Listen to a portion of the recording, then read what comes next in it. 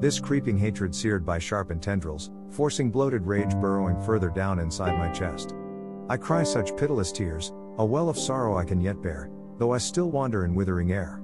To understand this pain, to know thy own self is but faint ocean's breadth to heated passion's eye.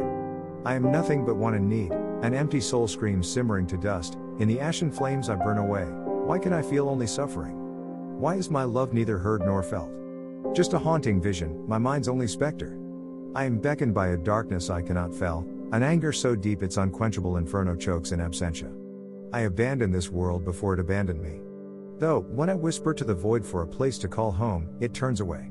It leaves me in the outer limits to see a glimmering light and feel its ghostly warmth pulling away. Keeping me at a distance, always wanting more, to only find the cruel disguise of twisted fate, winding me around its desiccating fingertips, teaching me nothing's worth.